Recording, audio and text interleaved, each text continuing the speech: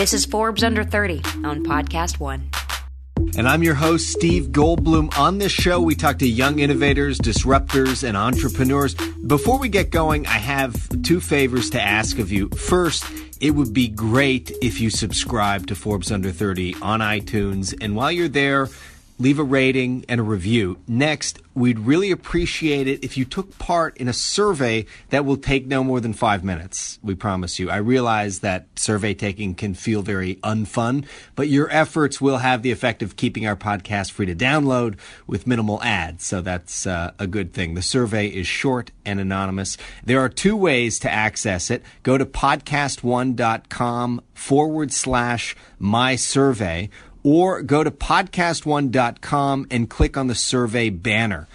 I thank you in advance for supporting Forbes Under 30 and taking the time out of your day to complete the quick survey. And now, on with the show. Today, I'm speaking with Jim Gilliam. He's the founder and CEO of Nationbuilder.com, a software platform for leaders. He's also the author of the memoir, The Internet is My Religion. He is a survivor and a source of inspiration for many, and we want to get into all of that. Jim, hello. Thank you. It's great to be here. I want to pick up on a couple things that I've read. You know, your book, The Internet is My Religion, and talks you've given. You describe yourself as a precocious Rush Limbaugh listening conservative, born again, who was homeschooled. Is that right? Yeah, that's how I grew up. I grew up in the heart of the moral majority movement in Silicon Valley.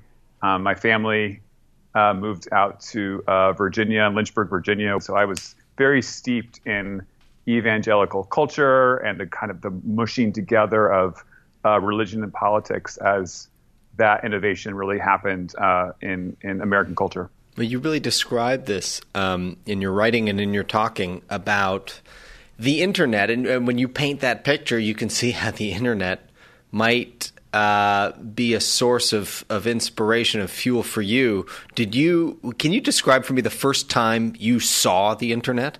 Oh, wow. Well, the first experience that I had was online.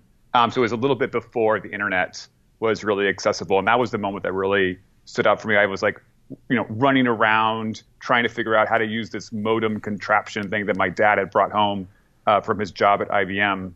And I figured out how to call a local BBS. It was called Bull City BBS. It was in Durham, North Carolina, which was my local calling area at the time.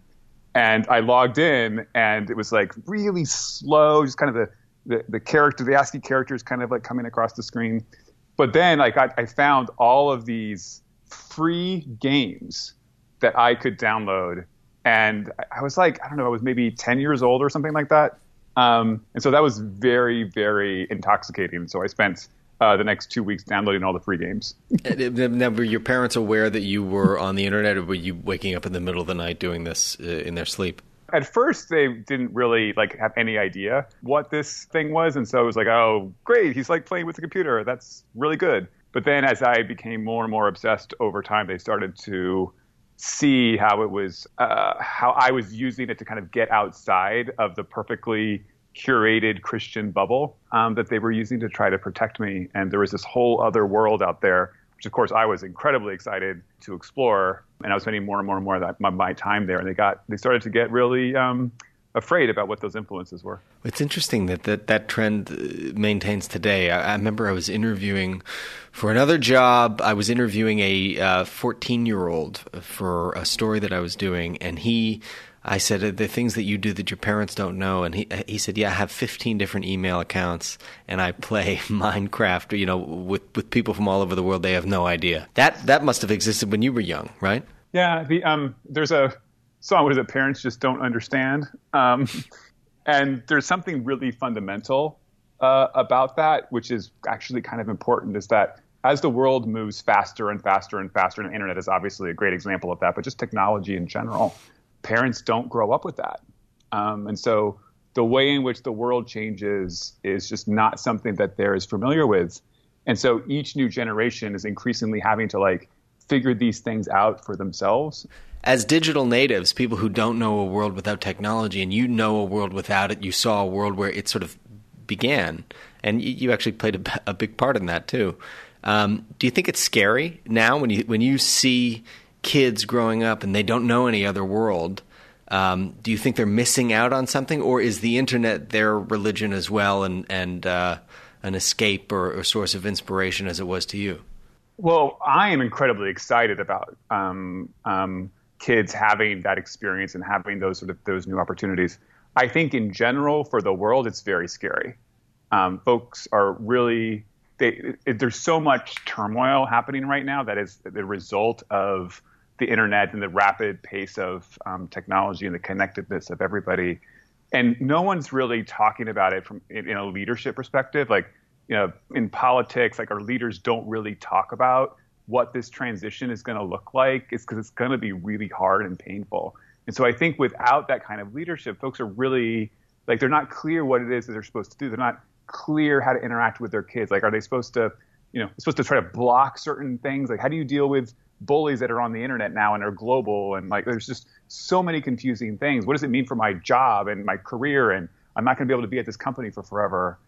And so without folks helping people sort of understand and sort of create a narrative that helps explain what's happening, there is a lot of fear. And so that was part of the reason why I wanted to write the book, The Internet is My Religion. I felt that there was a way to sort of articulate my own story as a means of like starting to understand what that narrative is like and how your life can change and what the opportunities are for you, as we all become more and more connected. Do you grapple with the difference between the digital footprint and then the idea of boots on the ground? Because you've done both. Like when you met Robert Greenwald and you're talking about seeing lines out the door for an indie film, that's boots on the ground. I mean, it takes something to sit in a theater and watch a documentary versus you like somebody who went to that documentary screening. Yeah, I think that they are completely intertwined, and how they're intertwined is like really fascinating. So the internet is really great at like making initial connections with folks. That first time that you follow someone on Twitter and you're saying, hey, like I'm interested in you, I want to listen to what you have to say, is an amazing way to kind of connect people based around interests and stuff like that. And then there's like folks who are already in part of a community, they know each other. Facebook is pretty good at like kind of helping people stay in touch with each other and kind of like not lose that connection. But there's this part in the middle, which is how communities actually come together and care about each other and are able to listen to each other and form real bonds. I've not seen that, with some exceptions, like happen on the internet. That almost always happens in person. And in a professional context, that's frequently at conferences. We kind of come up with these excuses for why we need to go to a conference.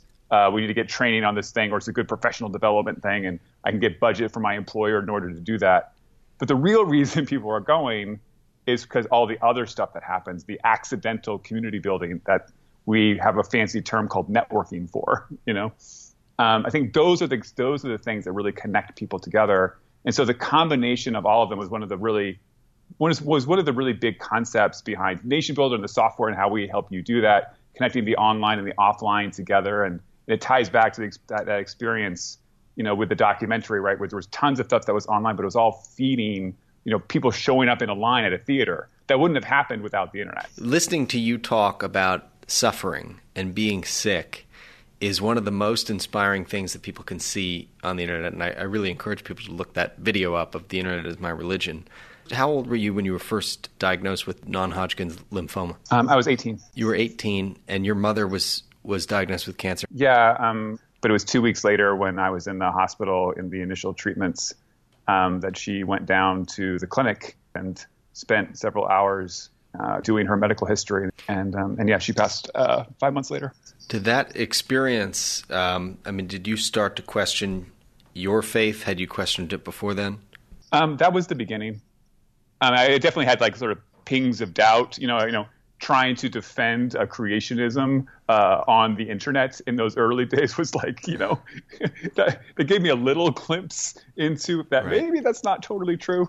But we didn't have Google, right? And so we didn't have search engines back then where somebody like me could kind of, figure that stuff out. I was in a pretty big bubble. But there were like pieces of it. And and emotionally, losing my mom definitely started me on the path of thinking differently about what my faith was. And then you picked yourself up and you went to Liberty University. Yeah, but I didn't last very long. And it was shortly after I moved up to Boston to do an internet startup. That was kind of my ticket out. I was like, I'm not going to finish school. I'm going to just go and do this internet thing. It's a huge opportunity. Then within 6 months, I was diagnosed again, this time with leukemia. After this is when you meet Robert Greenwald, because we're getting towards 9/11. Yeah, I did. I worked at Lycos, which was one of the first internet search engines. I did a lot of the .com era stuff, and I just loved every moment of it. This idea that I didn't have to finish college and I could do what I loved. But then 9/11 happened, and it made me start to I basically gotten pretty apathetic during that time period. I was not a Rush Limbaugh listening, precocious child anymore. But I was, nothing. I just wasn't, it didn't matter to me. And then 9/11 really woke me up, and I was like, wow, what's going on? And because of the internet, I started to really dive in and understand that what was actually going on wasn't what our leaders were telling us. And that really that really bothered me. And I felt like this was an extremely important moment, and that we would look back on it, years from now and question okay, well, what did you do? You were there. What did you do when all of that was going on? And I just couldn't live with myself if I didn't try to do something. And that led me on the path to, because I lived in Los Angeles, to connect with a filmmaker. It was Robert Greenwald. And we started making pretty aggressive political documentaries, starting to expose what was actually going on in the country. Well, I mean, those people should know that it's Brave New Films was the engine that you founded with Greenwald, and movies like Outfoxed and several films on Iraq and Afghanistan came out of that. What was your role? What skill set did you bring as a producer? Because it started as a researcher, right? Yeah, it's funny because I started with Robert. It was just a couple of us, and I was like, I don't want to do anything with computers. I was like, I'm done. I'm tired of it. So we will totally do this. You don't have to pay me hardly anything, but I'm not going to fix anybody's computer. But sure enough, I couldn't stop it.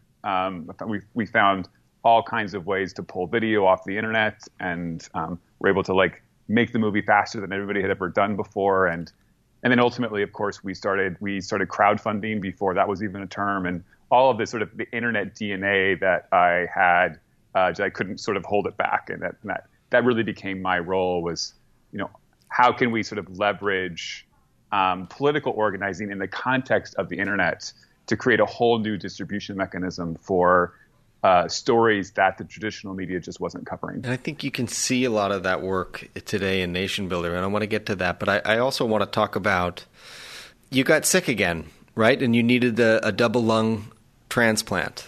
This is after you've done your films. Yeah. So as our the Walmart film was coming out, which was our third film, we'd worked on it for about a year, and it was coming out. I found out, that I needed a double lung transplant, and that was a new campaign for me to fight. Luckily, I had learned a lot about campaigning and working with Robert.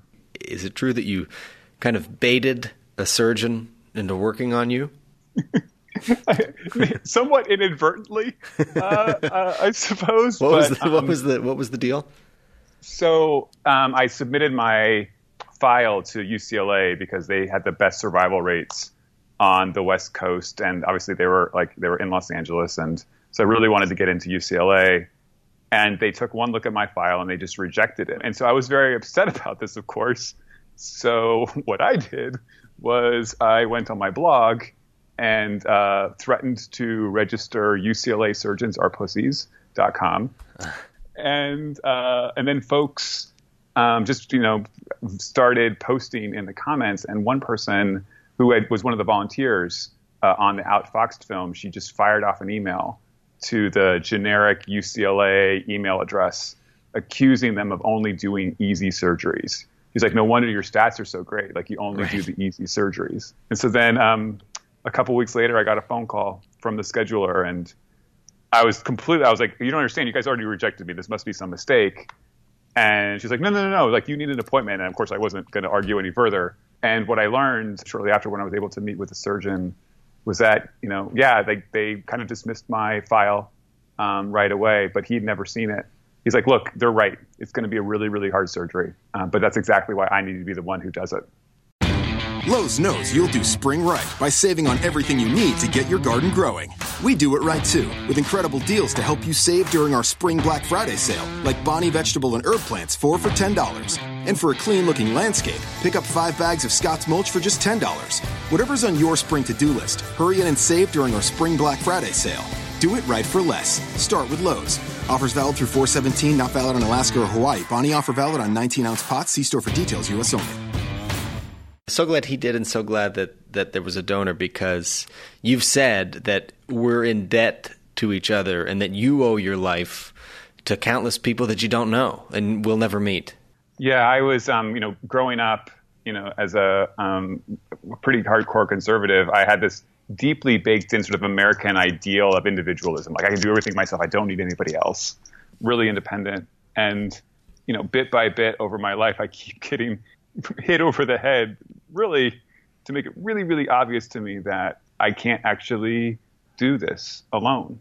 I literally have 3 different DNAs in my body now from folks that I don't know, who sacrificed so that I could live. And that's what it took for me to really understand how connected all of us are, and how much we need each other. We're all in debt to each other just to live. And then what that means for us in our lives is like finding that thing that only we can contribute, that thing that's like really special to us. We all have it, and just really trying to find it and then figuring out the best way to offer it and contribute it to the world. Like, that's, I know I get fired up, talking to people and trying to share my story as kind of inspiration to help them find what that thing is. Well, it is. And you said that your faith was restored in the power of people connected through the internet. And you've also said God is just what happens when humanity is connected. What do you mean by that? Yeah, I really had to reconcile with, did I believe in God? To me, when I grew up as a fundamentalist. And so it meant that like the Bible was the inerrant word of God, right? Like whatever was in the Bible was exactly what God said, and it is complete truth.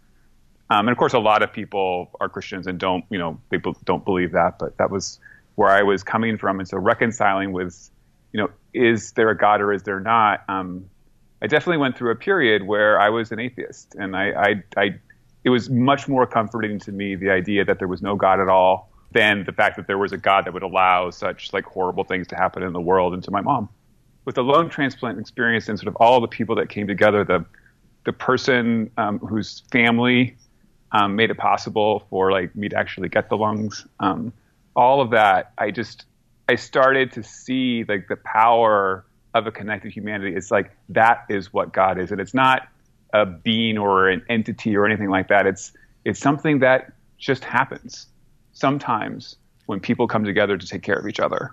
And the internet has enabled that in a way was unimaginable at a scale that we could never have expected. But fundamentally, it's just the connectedness of everybody. And whether it's the internet or 100 years from now, it's some like super fancy, telepathic form of all of that, there is nothing that is going to get in the way of us being connected with each other. And when we harness that for the greater good, that's what God looks like to me. Looking at your life, you've had to grapple with your own mortality in ways that people shouldn't, but of course people do. And I'm curious if your proximity to death, did it help you accept it? Did you ever accept it? I don't want to die. Mm-hmm. I really don't want to die. I am so present to it, and I fought so hard to stay alive because I believe there is something that I'm meant here to do. And everybody's here. There's something that they're meant to do. And so I want to live. And the will to live and your struggle getting there, has that informed the way that you do your work now at Nationbuilder, the way you work with other people? Yeah, there's so much about, we sell software to leaders, right? And the reason for that is because when you're trying to make something happen in the world to fulfill that thing that you're meant to create, you can't do it by yourself, right? You need other people. And the way that you can bring people together in community and using the internet and all of the like fancy new technologies and just talking to people, what that comes down to is leadership. And leadership is the hardest thing that I've ever tried to do. I imagine other folks are probably really good at it, but it is really, really hard for me. I am a geek who loves to I love to sit in my corner with the lights off and program. So it has been a big journey for me to kind of tap into sort of what I care so much about, that I'm willing to put all those sacrifices in to be a leader. And so helping people through that process and helping them be better leaders, that's what it's all about for us. Tell us exactly what Nationbuilder is. Nationbuilder is software for leaders. It solves the problem that leaders have where like the technology that you can use and the internet, it's so immense. You can raise money online, you can send emails, you can engage the public in all kinds of different ways. But there's like 13 different pieces of software you would need to do all of that. And it's really, really complicated and confusing. So what we've done is we pulled it all together into one system oriented around the needs of leaders, and then sort of really gotten the price point low so that it's accessible to everybody. It starts at $29 a month and then scales up as you grow. And so the result is that leadership is available to a lot more people across all different sectors: politics, nonprofits, small businesses, large businesses, universities, you name it. And what was the idea that inspired Nationbuilder? I just experienced the power of organizing so much in my life, and to the point where it even helped save my life, that I felt like there was so much opportunity for anyone to have the power of organizing and leadership to make whatever it is that they want to have happen in the world happen. And how many people work at Nationbuilder? And is the company profitable? It's about 100 folks, and yes, we are actually barely profitable. Can you just give us an example of a specific leadership challenge that you've come up against and maybe you've had to rethink and overcome? One of the big challenges is understanding how to handle conflict and the role of the leader and helping people become better. David Foster Wallace has a quote, and I'm going to totally butcher it, but it's basically, real leaders are ones that can help us overcome the fear and the insecurities and the things that get in the way of us doing things that were greater than we could have done by ourselves.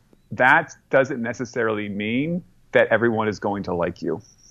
Doing what folks want as a leader frequently leads to ineffective results, and ineffective results kill morale.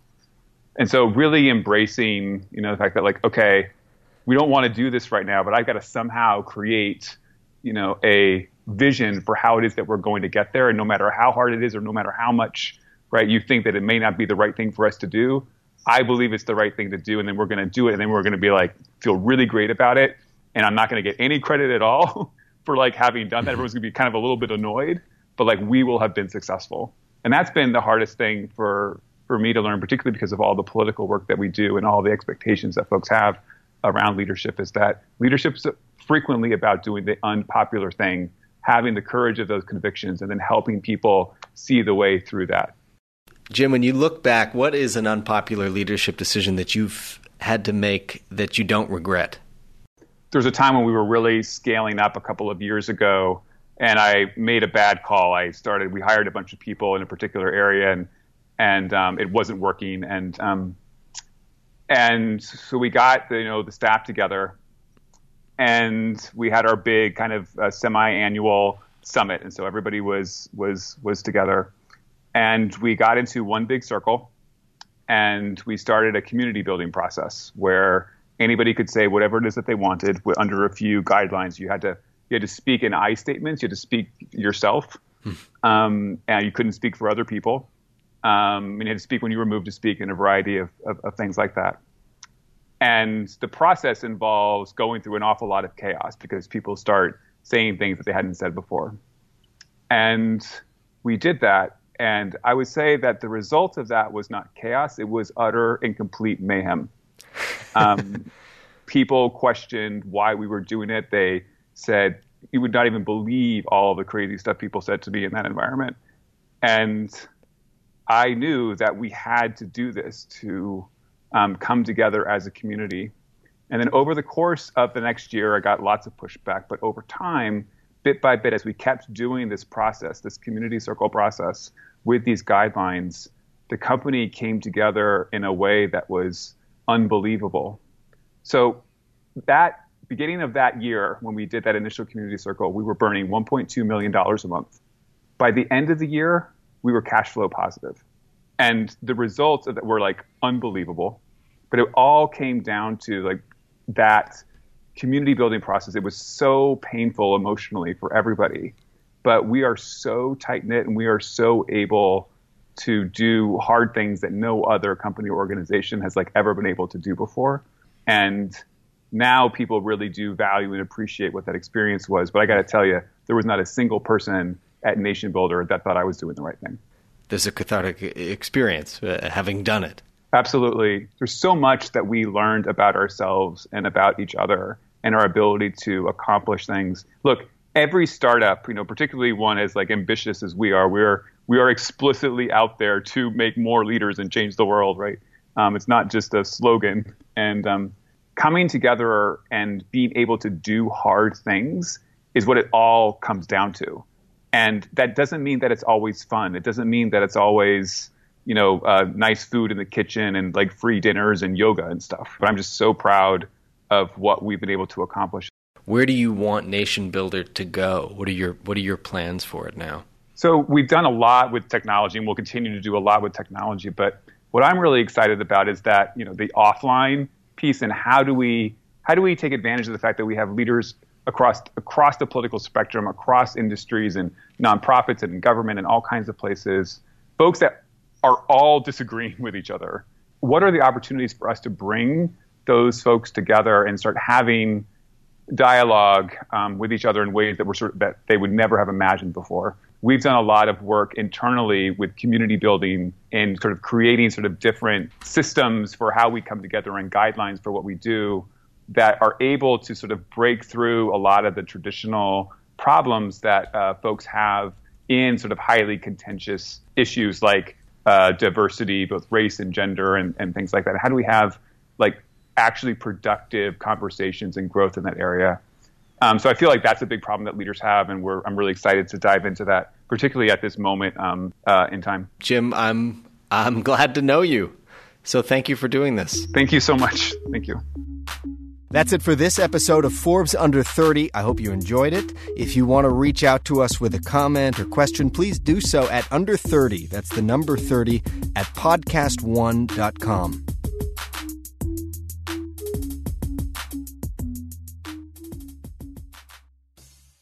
Lowe's knows you'll do spring right by saving on what you need to get your garden growing. We do it right, too, with incredible deals during our Spring Black Friday sale, like 19-ounce Bonnie vegetable and herb plants, 4 for $10.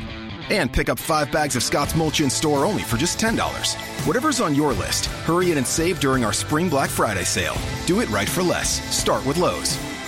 Offers valid through 4/17 while supplies last. Not valid in Alaska or Hawaii. Scott's offer valid in store only. See store for details. U.S. only. At the border, I'm Ed Donahue with an AP News Minute. At the roundtable discussion today in San Antonio, Texas, President Trump heard something he said he'd never heard before about life along the border. Many people are dying, and the danger of living here, unless you know exactly what you're doing, is tremendous. This is Texas Lieutenant Governor Dan Patrick. Where are the people in Washington to stand up for these children, these women, these senior citizens? Where are they? Bring them down. Mr. President, let the Democrats come down to Brooks County. Let them come to any of these ranches. Let them see these bodies. Let them see the skeletons. We have the photographs. Attorney General William Barr says he thinks spying did occur on Donald Trump's presidential campaign, suggesting the origins of the Russia investigation may have been mishandled.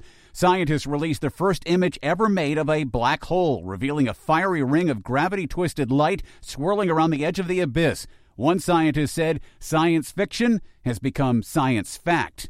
I'm Ed Donahue.